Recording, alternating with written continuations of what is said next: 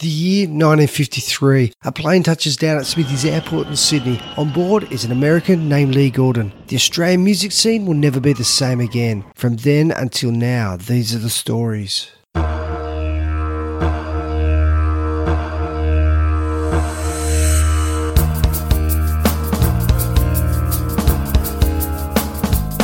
Hey my friends, I've got something to tell you.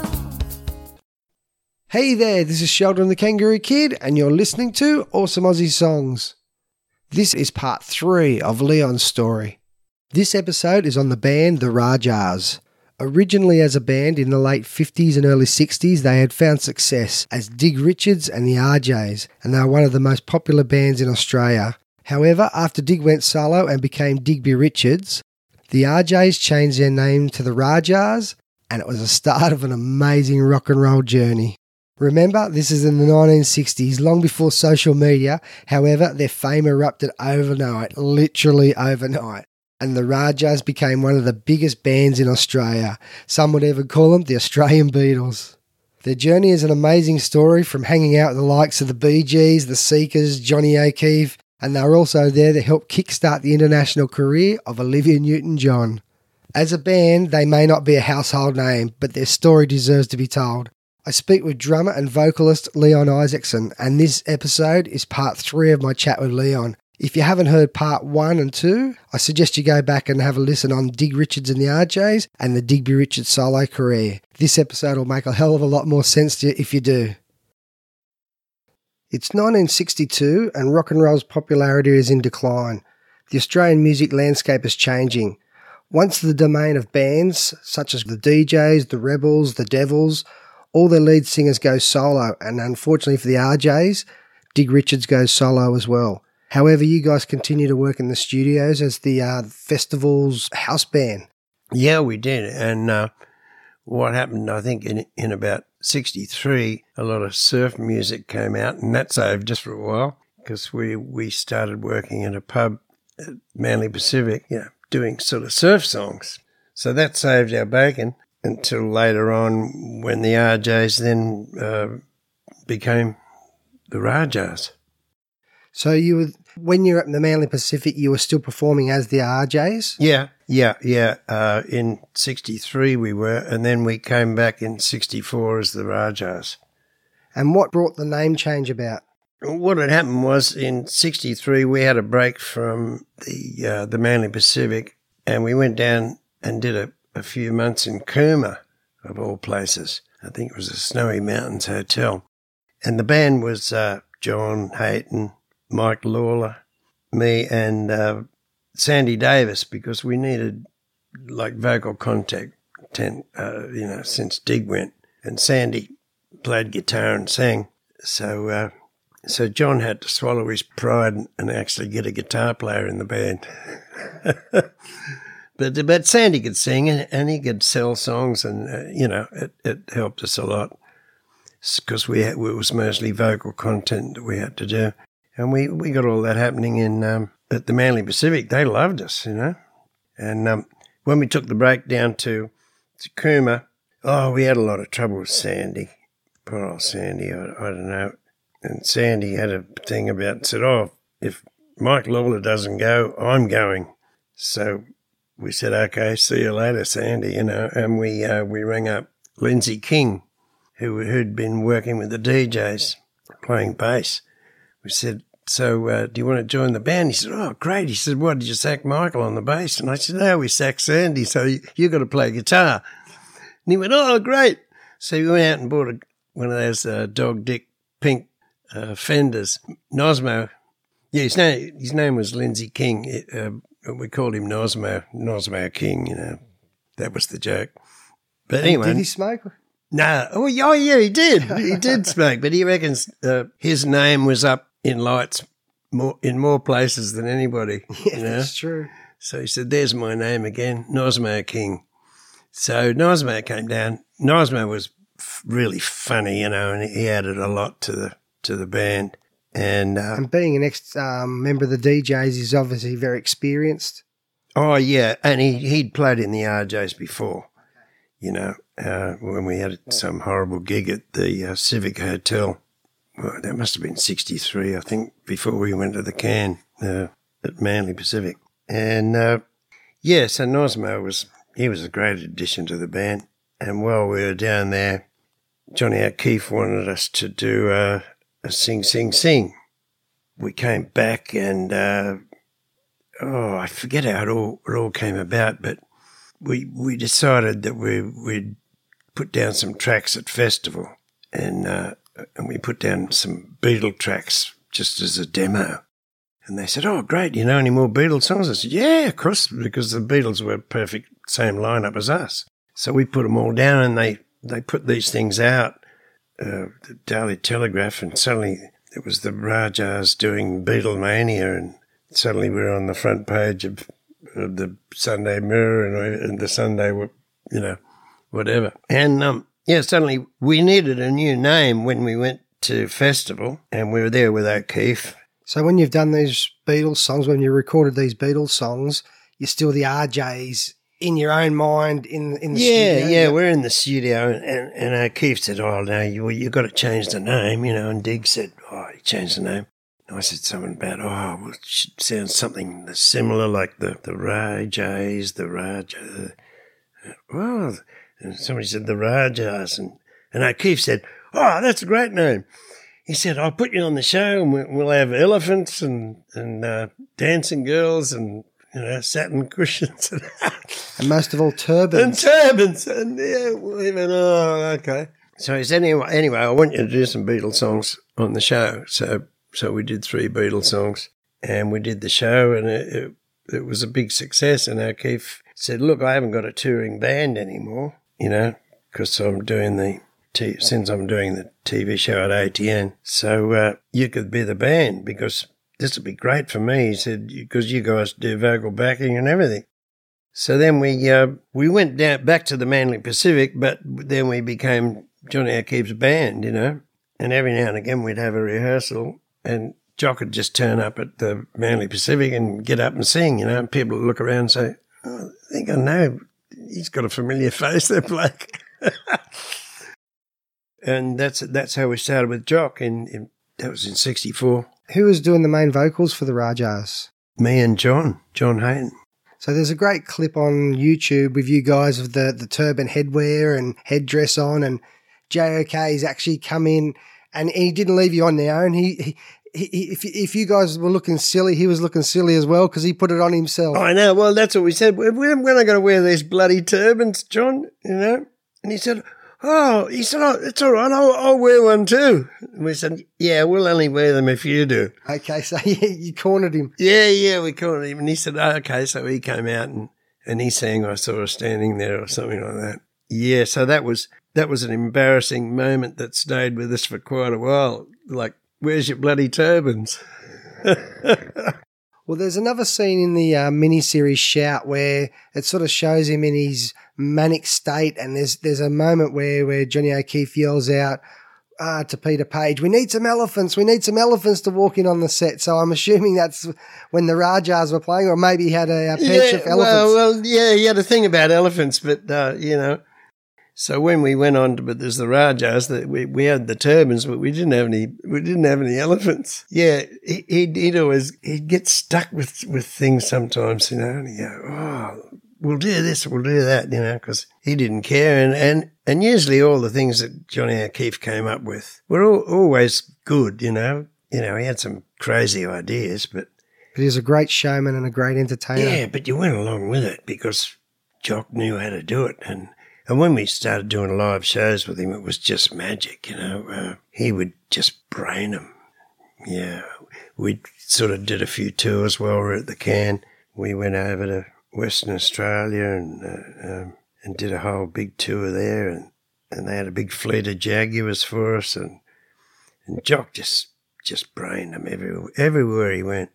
It was great fun to tour with, And as such a high energy performer and I suppose a manic rock and roller, for you, the drummer, it must have been great to be able to throw that energy towards him, and he would have been bouncing it back. Yeah, look, he just loved the band. He just loved the band.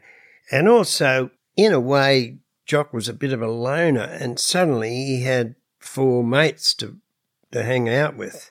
you know. And he knew your motives were music as well. You know? Yeah. So he'd come around some days and we were supposed to do a rehearsal and we ended up playing with Scalextric's cars all day or something, you know.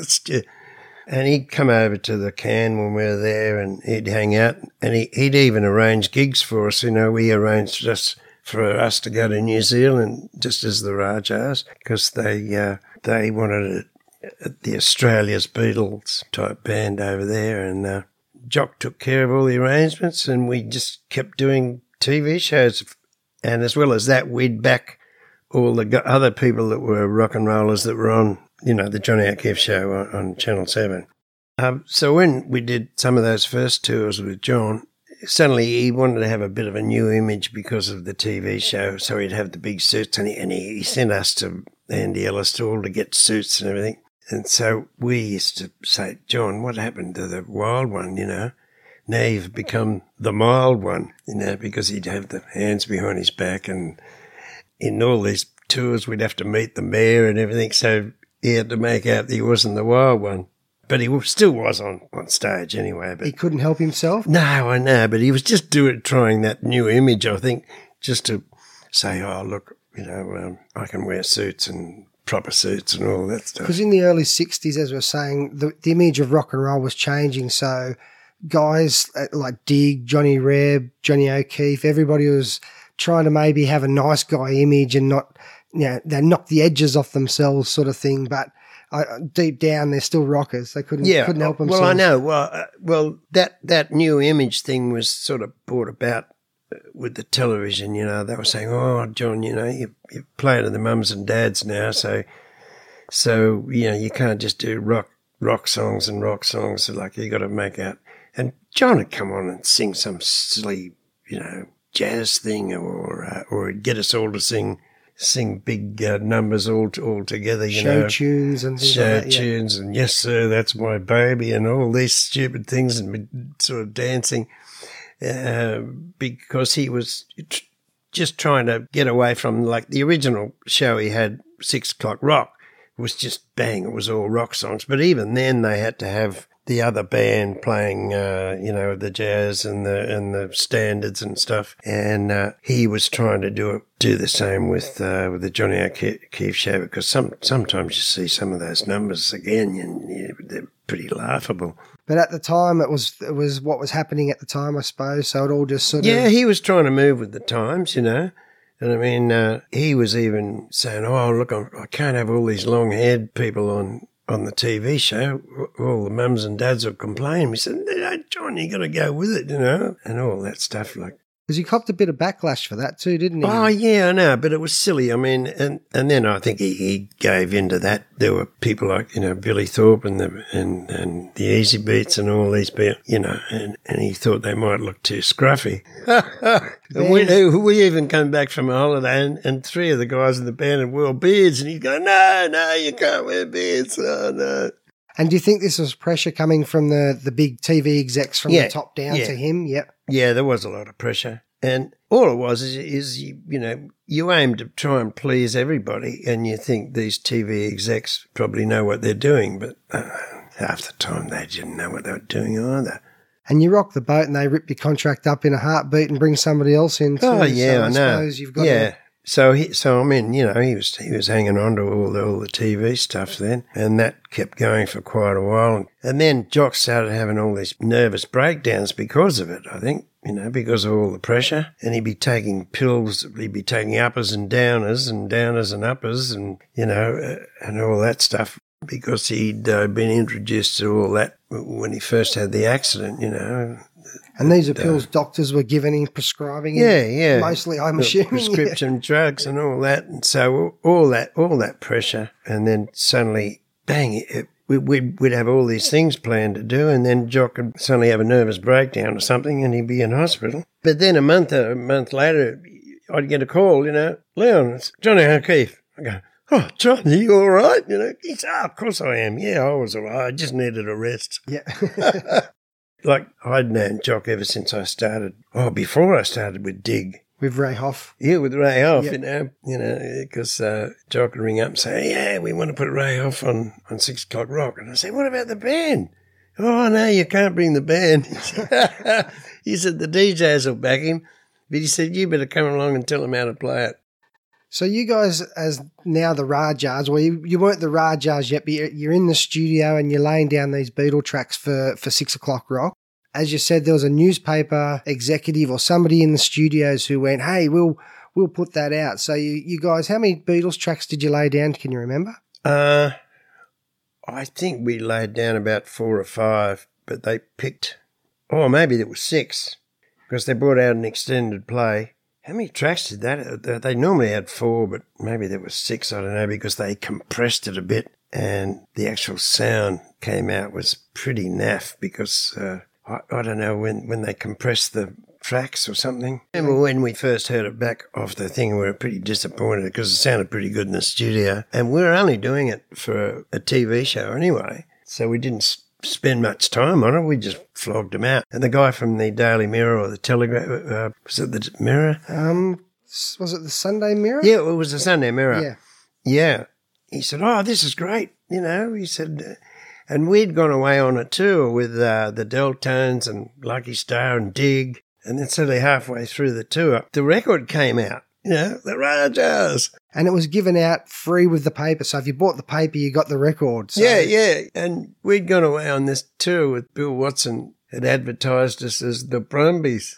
So you've gone from the Rajas to the Brumbies. Yeah. And we're doing the tour, and we'd come out and say, look, sorry, the Brumbies couldn't make it. But you've got the Rajas. And then I'll go, we want the Brumbies. The Brumbies. So when suddenly we became famous overnight, so from then on it was, bugger the Brumbies, we want the Rajas. Yeah.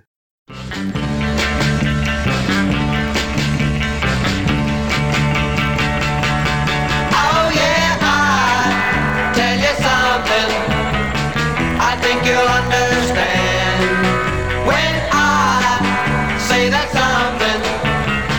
I wanna hold your hand. I wanna hold your hand. I wanna hold your hand. Oh, please say to me, you let me be your man. And please say to me, you let me hold your hand. Hold your hand. I wanna hold your hand. And when I touch you, I feel happy inside. It's such a feeling that my love I can hide, I can hide, I can hide. Yeah, you got that something. I think you'll understand when I feel like something. I wanna hold your hand. I wanna hold your hand. I wanna hold your hand. And when I touch you, I feel happy inside. It's such a feeling that my love I can hide, I can hide, I can hide. So you guys didn't realise the exposure we were going to get. Did you even forget about that you'd recorded this or the papers we were did. going to do it? Yeah, we forgot all about it. We went away on this tour that went for about a month, with the Delis and Dig and everything and Lucky. And we'd forgotten all about it. And then suddenly we hit the front page and then suddenly we were more famous than anybody on the show. People were able to get their fix of the Beatles through the Rajas. They could go and get this LP, or sorry, not an LP, like a little 45 or the extended play through the newspaper. So everybody had it. It was being played everywhere, and you guys are all of a sudden, you were stars again. Yeah, but we were we were stuck with, we were a poor man's Beatles, and we were stuck with it. So we had to do the Beatles no matter what. Even with Johnny O'Keefe, we'd go on tour and everyone would go, we want the Beatles. And Jock would say, well, you got them. That's my band. 1, 2, 3, 4. Well, she was just 17. You know what I mean? And the way she looked was way beyond compare. So how could I dance with another? Since I saw her standing there. Well, she looked at me, and I could see that before too long I'd fall in love with her. And now she wouldn't dance with another. Since I saw her standing there. Well, my heart went boom when I crossed that room, and I held her hand in mine. Well, we danced through the night, and we held each other tight, and before too long, I fell in love with her. Now I'll never dance with another, since I saw her standing there.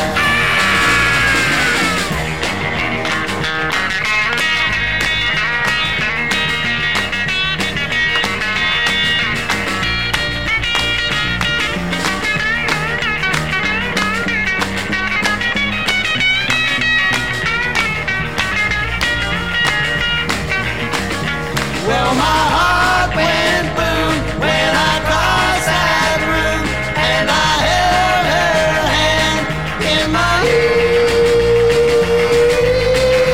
Oh, well, we danced through the night, and we held each other tight, and before too long, I fell in love with her. Now I'll never dance with another, since I saw her standing there.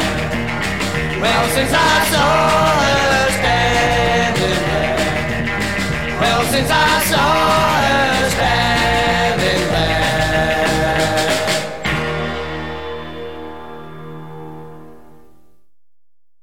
You know, the whole Beatle era was just starting to go up and up and up. Well, you gave the Australians their fix of Beatlemania before Beatlemania was able to hit our shores. Yeah, we were doing all that. I mean, we started doing that at the Manly Pacific, even when we were the Rajas. We were doing From Me to You and all the Please Please Me and a few of those early ones that came out, and Love Me Do, because it just suited the band.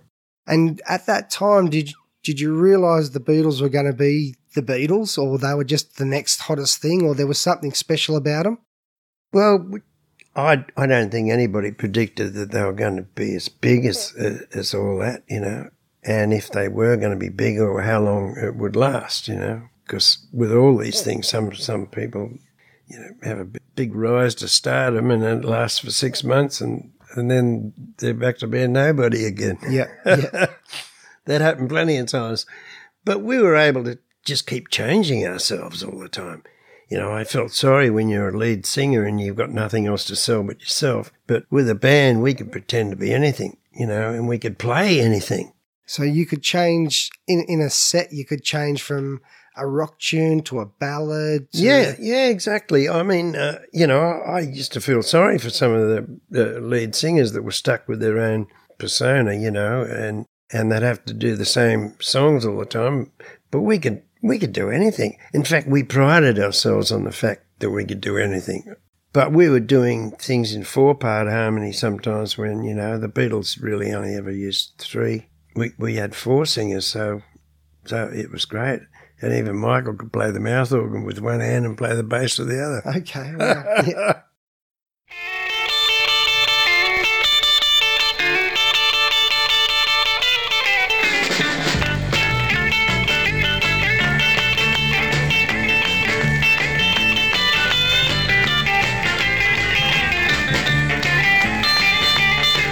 Gonna write a little letter, gonna mail it to my local DJ.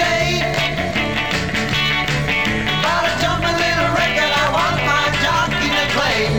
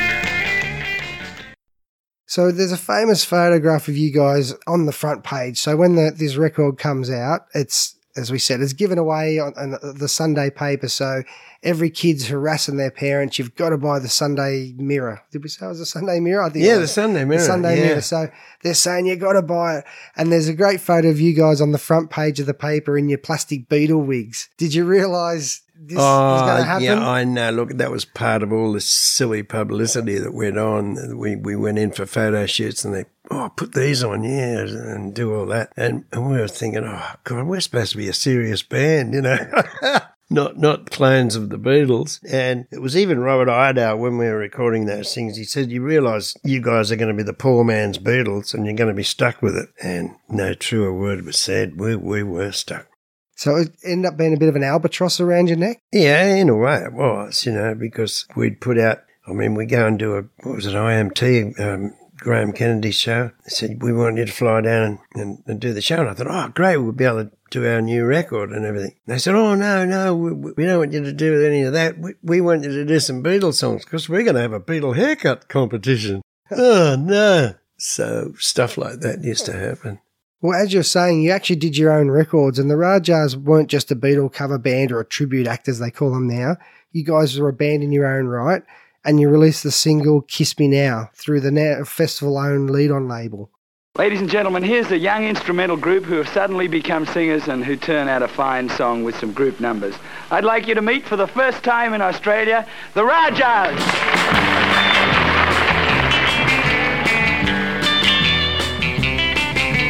Kiss me now, oh how I love you. Kiss me now, oh how I want you. All I can say is please won't you kiss me now, now, now. Kiss me now, oh can't you hear me? Kiss me now, I want you near me. All I can say is please won't you kiss me now, now, now. You got the kiss I love so much, you never know what to do.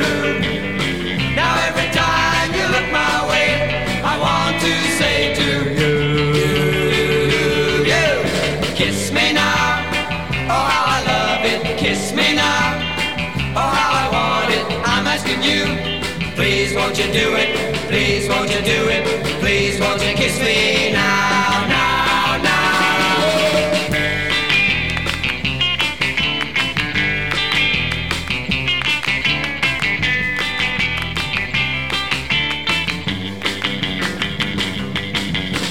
You got the kiss I love so much, you never know what to do.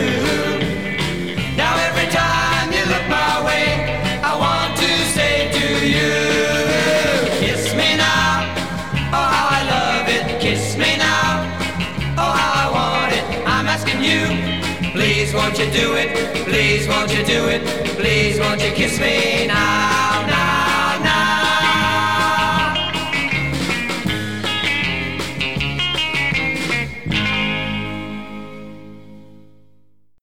The song did really well for the band and even charted in New Zealand. So did you guys think that the music was good enough that you might have been able to shift away from the Beatles, or you were starting to feel the walls Yeah, we were closing starting in? to feel like we could if we could just grab a decent song. I mean, something that suited us. We needed a good rock song. I remember Lonnie said, "Oh, look, come over and see Barry Gibb." He said he writes about 100 songs a week.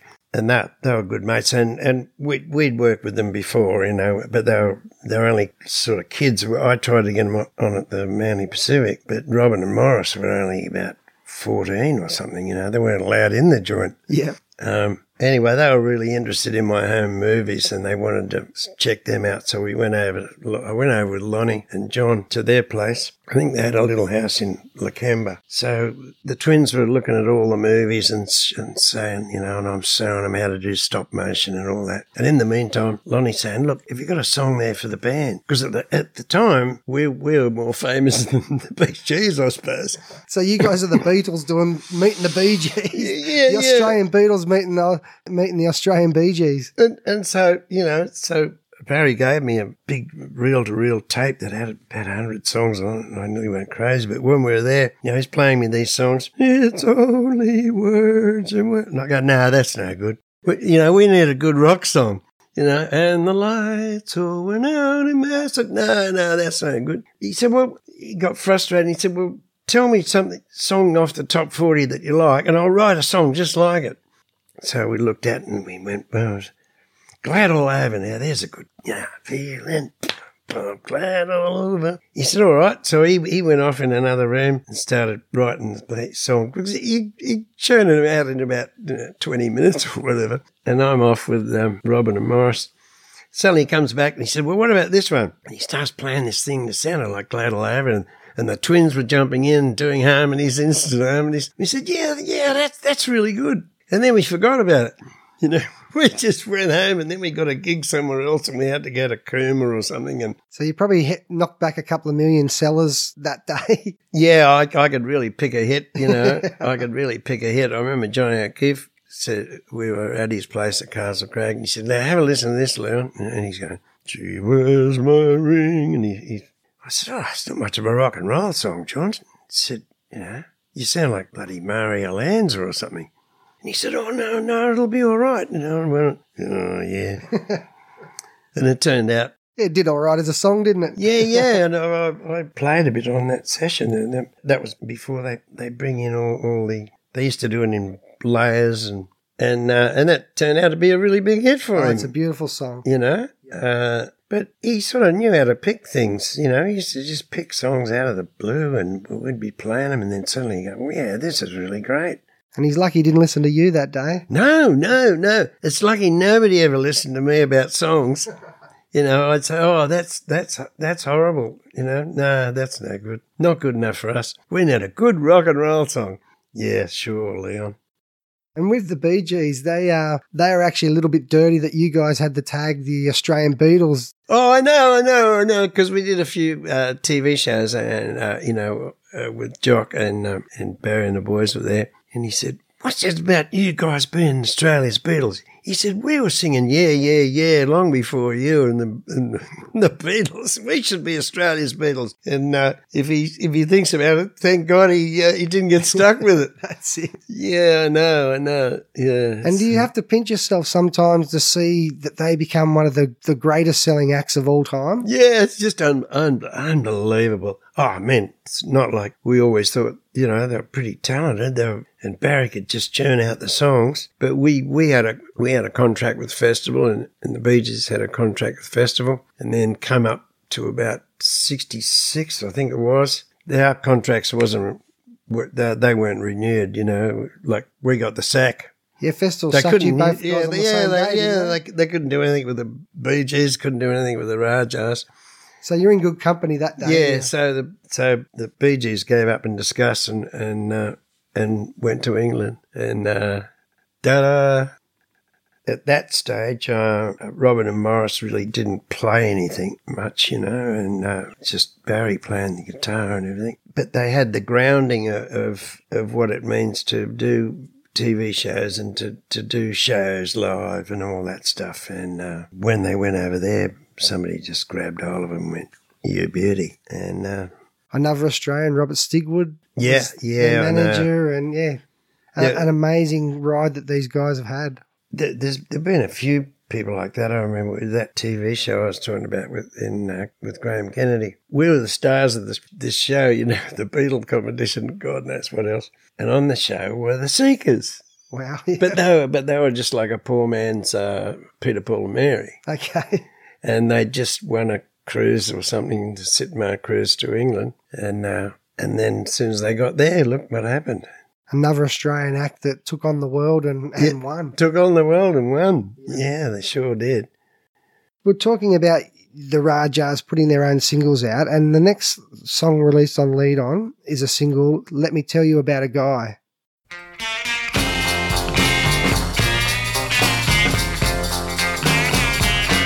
Let me tell you about a guy who's stolen my baby. Let me tell you about a guy who's stolen my love. Let me tell you about a guy who's left her downhearted. Yeah, this guy has gone and left her with a broken heart. Yeah, she was the girl adore. She was the girl who I live for. She was the girl. She was the girl who I gave my love to. I gave my love to. He's gone and left her with no one to love. Let me tell you about a guy who's stolen my baby. Let me tell you about a guy who's stolen my love. Let me tell you about a guy who's left her downhearted. Yeah, this guy has gone and left her with a broken heart.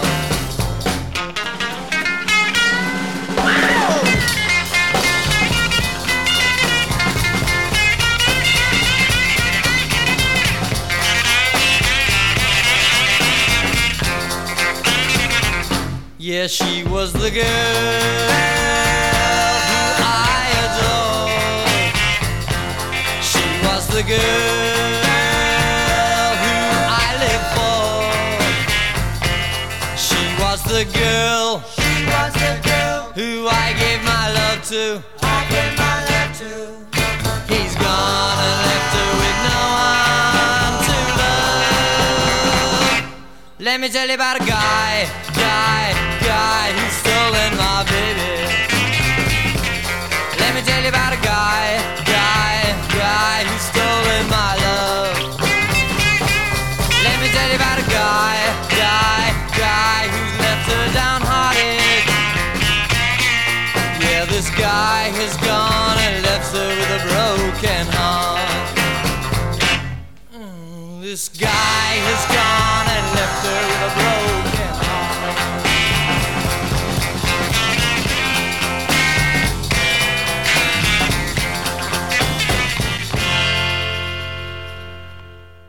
With O on the flip side. We tried to write our own songs and our standards were too high, you know, and so I wrote this crappy thing called O, and Michael wrote another crappy one called Let Me Tell You About a Guy, and we just thought we'd test it out in the studio. First of all, we're happy with it, and they released it, but, you know. But you look at some of It the... wasn't going to go anywhere.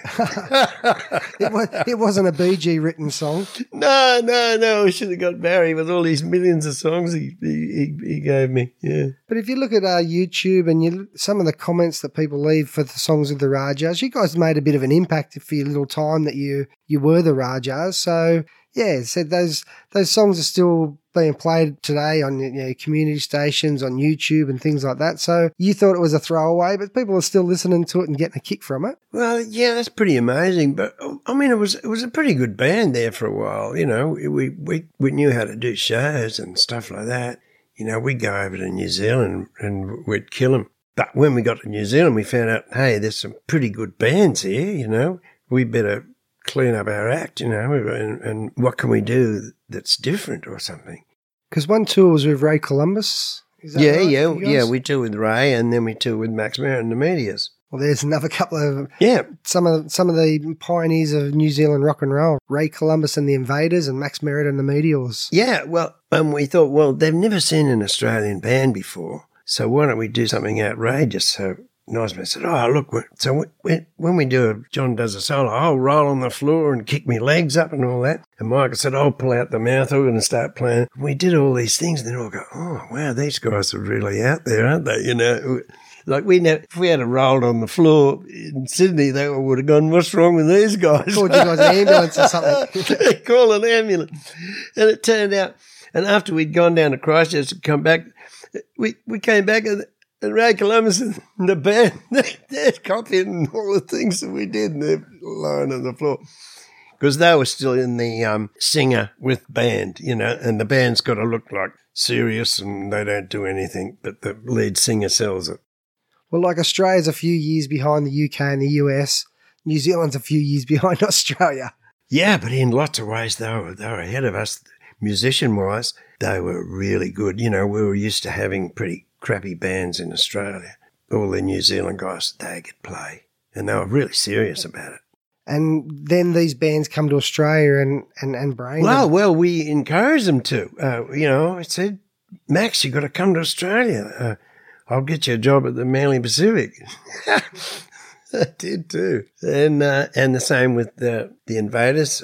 Just after we'd done the tour there, they come to Australia and nothing to do with me, but they did get all the TV and stuff, and they had a hit record, She's a Mod. But that a bit of encouragement from you guys, seeing you guys as the big Australian acts coming along and saying, hey, no, you guys are pretty good. Yeah. Keep at it. But I mean, you know, we didn't have any hit records that we could boast. And we're talking about before how, you know, you've passed over some good songs in your time and from a couple of BG hits. But another one, you were working as a transcriber and you transcribed Peter Allen's I Still Call Australia Home. And apparently you didn't think much of that one at the time. No. Well, that shows you what I know too. I thought they're not going to go for this schmaltzy crap. You know, I was writing out because the publishers used to send me the songs, you know, after they'd do them or a demo or whatever. And I'd have to transcribe them and then they'd make the sheet music, you know. So that was what I did for quite a while there, you know, because I used to write arrangements for acts and singers and whatever like. And as well as that, I'd be writing all these things for publishers. So they'd send me the songs before they came out and I'd write them out. Yeah, I Still Call Australia Home. I thought, oh, nobody's going to fall for this. They did. Yeah, a song that's become an unofficial national anthem. Yeah. You're seeing this long before anybody had even thought of this as a song. Oh, yeah, well, nobody even heard it because I got the first track they sent to me. Was Peter singing the lead on one side, and then the flip side they sent was Cole Lachlan playing the saxophone lead. Just doing all the melody. I wonder what happened to that track. That was pretty weird. Cole used to be in the Deltone. Yeah, well, the podcast we've had a chat with Cole, and did you? Yeah, and he's telling us he's in outro. He does the outro of the saxophone on the one where Peter Allen does the vocal. Yeah, and they thought, oh well, we'll just get you to do the vocal playing the saxophone on the flip side. So I think it was a bit of a throwaway idea. Is that how it worked? Oh, I wondered why I got those two tracks. Yeah, right. Wow. God, the things I used to write out. Oh, well, anyway, it kept me off the streets. It's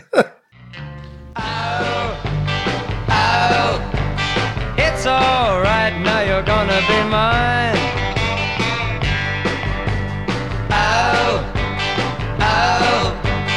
It's all right, and I'm feeling fine. 'Cause you're gonna stay mine, hold me tight, mine every day and night.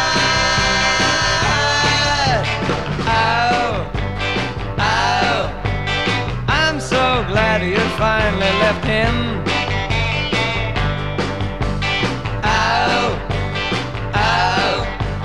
I should have known it was only a whim. Now you're gonna stay mine, love me right, mine, never leave my side. I lost you once before, thought it was the end. You found somebody new. I promise you it won't happen again. Don't you know? I love you so, love you so.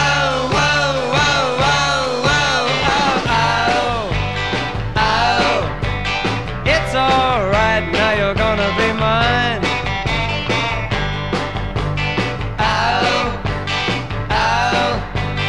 It's all right, and I'm feeling fine. 'Cause you're gonna stay mine, hold me tight, mine every day and night.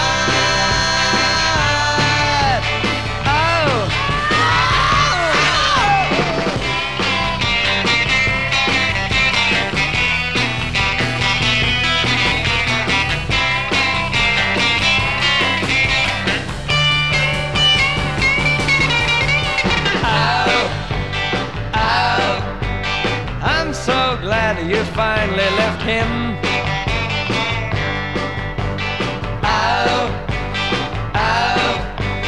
I should have known it was only a whim.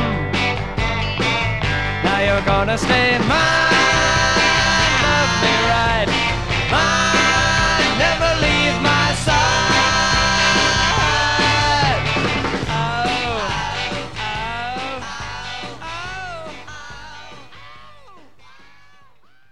Well, we were saying before that with the Bee Gees and JOK that you guys, you may not have been able to always pick a hit song, but there's a time there where they have a TV talent quest, and Johnny O'Keefe has the talent quest, and he runs over to you guys and says, "Who's the winner? Who do you guys think the winner?" And you guys, the blonde chick. Pick the blonde chick. Ah, pick the blonde chick. Yeah, she was the best. Olivia Olivia Newton-John. Newton-John. And we said, well, haven't they got any judges? And he said, no. He said, I'm the judge. So are you guys. Oh, are we? All right. Pick the blonde chick. Another career that's gone on to worldwide success. I know. When you see the movie Grease on television, it must have give you a bit of a laugh to know that you've seen Olivia at the very At the very start, yeah, she won a Sitmar cruise to England, and there's another one. That was the prize that you guys voted her into. Yeah, that was another one. It was introduced to the world and conquered it. You mentioned before you toured New Zealand with the Rajas. Yeah. You guys also, a major chapter of your career is you guys toured Vietnam. And with Lucky Star, and it was an extended tour. It must have been a shocking time or an eye-opening time for you guys to end up in a war zone playing for the Aussie troops. I know. Look, we'd just done another tour to New Zealand with Lonnie Lee, and we'd just come back from that. And Lucky's manager, Bill Watson, said, I'm going to send you boys to Vietnam with Lucky. And John said, so where's Vietnam? And I said, I don't know. I'll look it up in my old atlas, I said, I'm sure there's a war going on there somewhere, isn't there? He said, yeah. So we had to sign all these papers, that virtually all said, if you get killed, you can't sue us. So they packed us up in a C-130 Hercules, and we flew from Sydney to Pierce. Then we had to fly around Indonesia because they would have shot us down if we were 30 miles close to them. And we went to Butterworth, and then we flew from there into Saigon. And that was October 1965. Right, in the heart of it, the meat of it. Oh, yeah. Well, so we were the first band to ever go there, Well, Lucky went over in a Boeing BOAC, I think. And we met up with him in Saigon, and away we went, and we did all these shows in all the troops were in Benoit then, and we did all these shows for the Australian troops in Benoit and the Americans and everything. And boy, that was an eye-opener, the whole thing, wow. Because we always thought, you think about war being in black and white, and suddenly it's in colour, and then you're there. And you're seeing it. And they're shooting at you. Yeah. But we were so young, we were only 21 or something, and you'd just think you're invincible, and the whole thing was a bit of a laugh.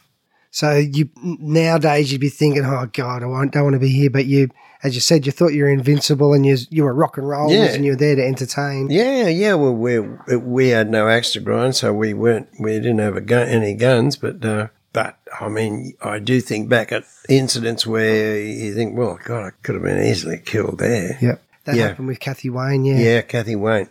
Because we ended up going back again with Lucky the following year, and then in '68 I went with Eden Kane. Remember Eden Kane? No, I don't know. Boys Cry? No. No? Oh, you're too young. I'll have to have a bit of a look. Oh, you'll have to have a look for Eden Kane. He was great. He was kind of like Australia's answer to England's answer to Dig Richards. So he was a POM, was he? Yeah. Yeah. Yeah, he's a POM. Actually, he was born in India. He's born in the same place as Cliff Richard, I think. But he was a wickedly handsome-looking guy, and all the girls used to scream over him. And I went with him and my old first piano player, Jimmy Taylor. And Jim liked it so much, he went back again with our old first singer, Ray Hoff. And then he went back with Kathy Wayne, and they went on that tour. And Jim said he was doing the show, and then bang, somebody shot her while we were on stage. He said she fell back on his piano. He thought she must have got an electric shock or something until she saw the blood in the back. Oh, awful. So that traumatised She was only Jim. 19 too, wasn't she? No, she Yeah. was a sweet little thing. We had her in the band, for God's sake, with the Rajas, Okay. playing at the Hume Hotel. That was another gig I'd rather forget about. But it went for a couple of months. Then we needed a chick singer, and Kathy was great. Yeah, no, it's tragic. And yeah, it's another person that's sort of disappeared from the history books, I suppose. The stories get lost and forgotten over time. Yeah, they do.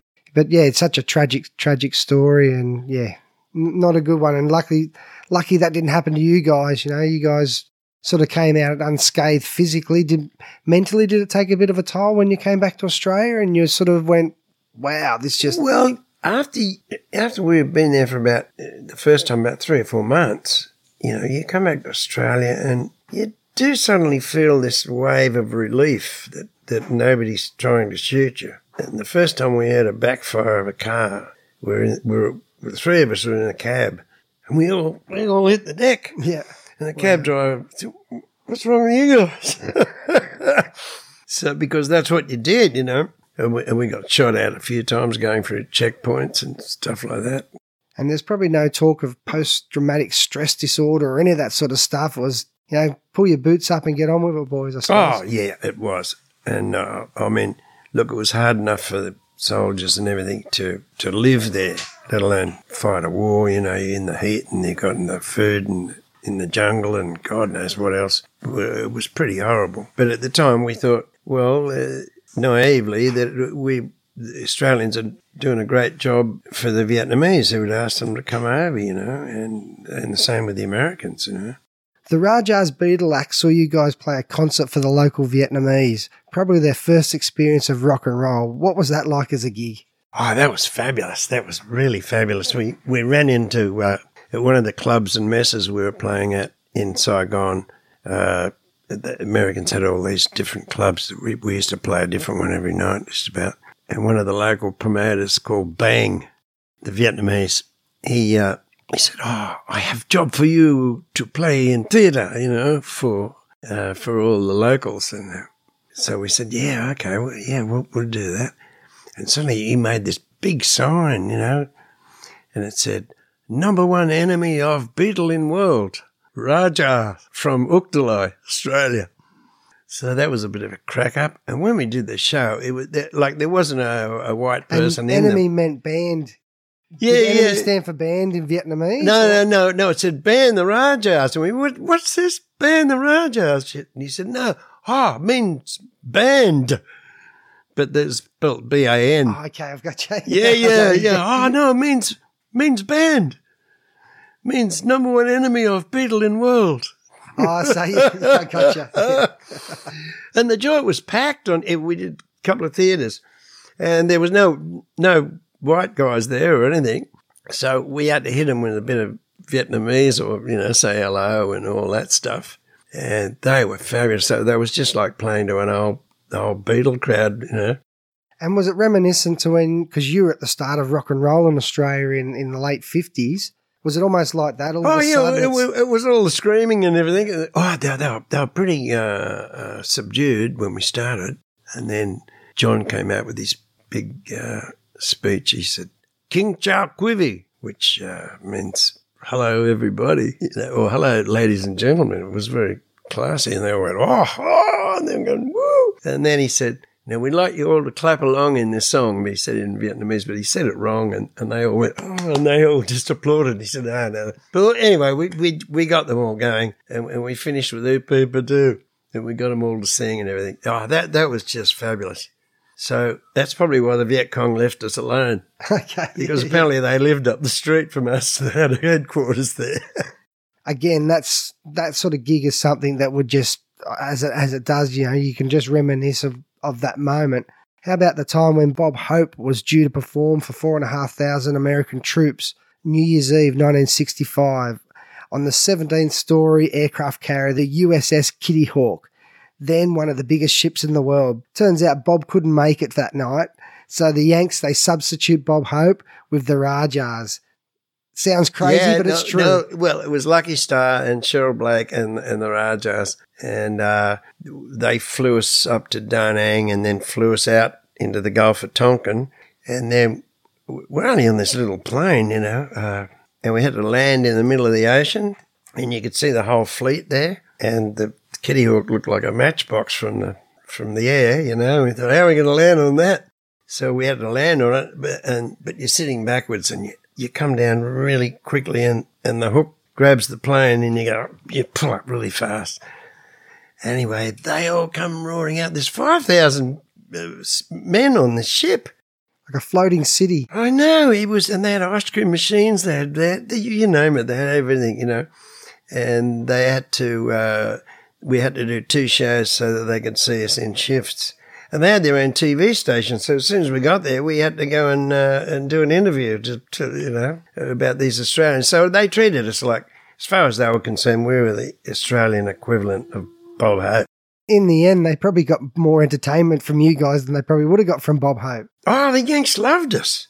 Yeah, just the fact that we come from Australia, They just loved Australians. Even when we did the shows back in Saigon and Benoit and Nui Dat and all those things, the Americans always thought the Australians were fabulous. They thought we were pretty good soldiers as well. Well, you guys luckily made it safely back into Australia. And when you return, you team up with an American star, piano player Winifred Atwell, who's hugely successful at the time. She sold over 17 million albums worldwide.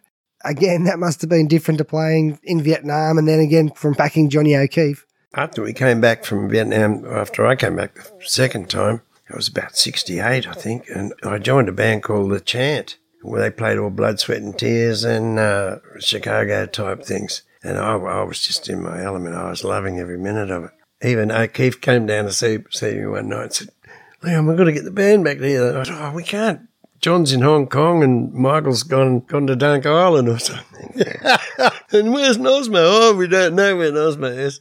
So after I'd been playing in The Chant for a while, I started to play in another band with a guy called Jimmy Doyle.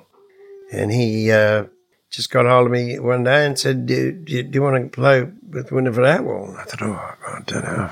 He said, look, come and see the show first.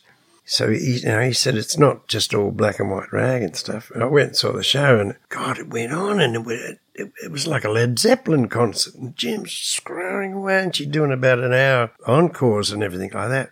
So I joined the band, and I couldn't. The money was unbelievable. She was the biggest star in any of the clubs.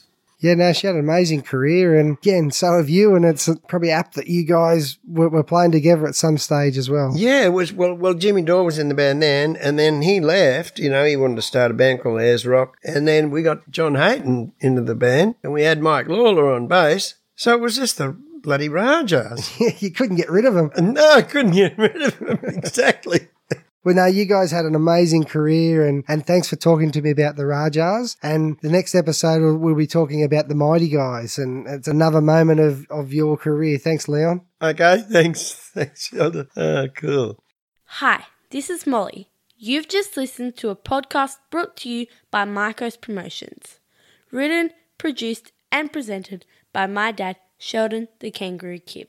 This is Molly Kidd saying to my good friend Holly Kirsten, hit it, girl.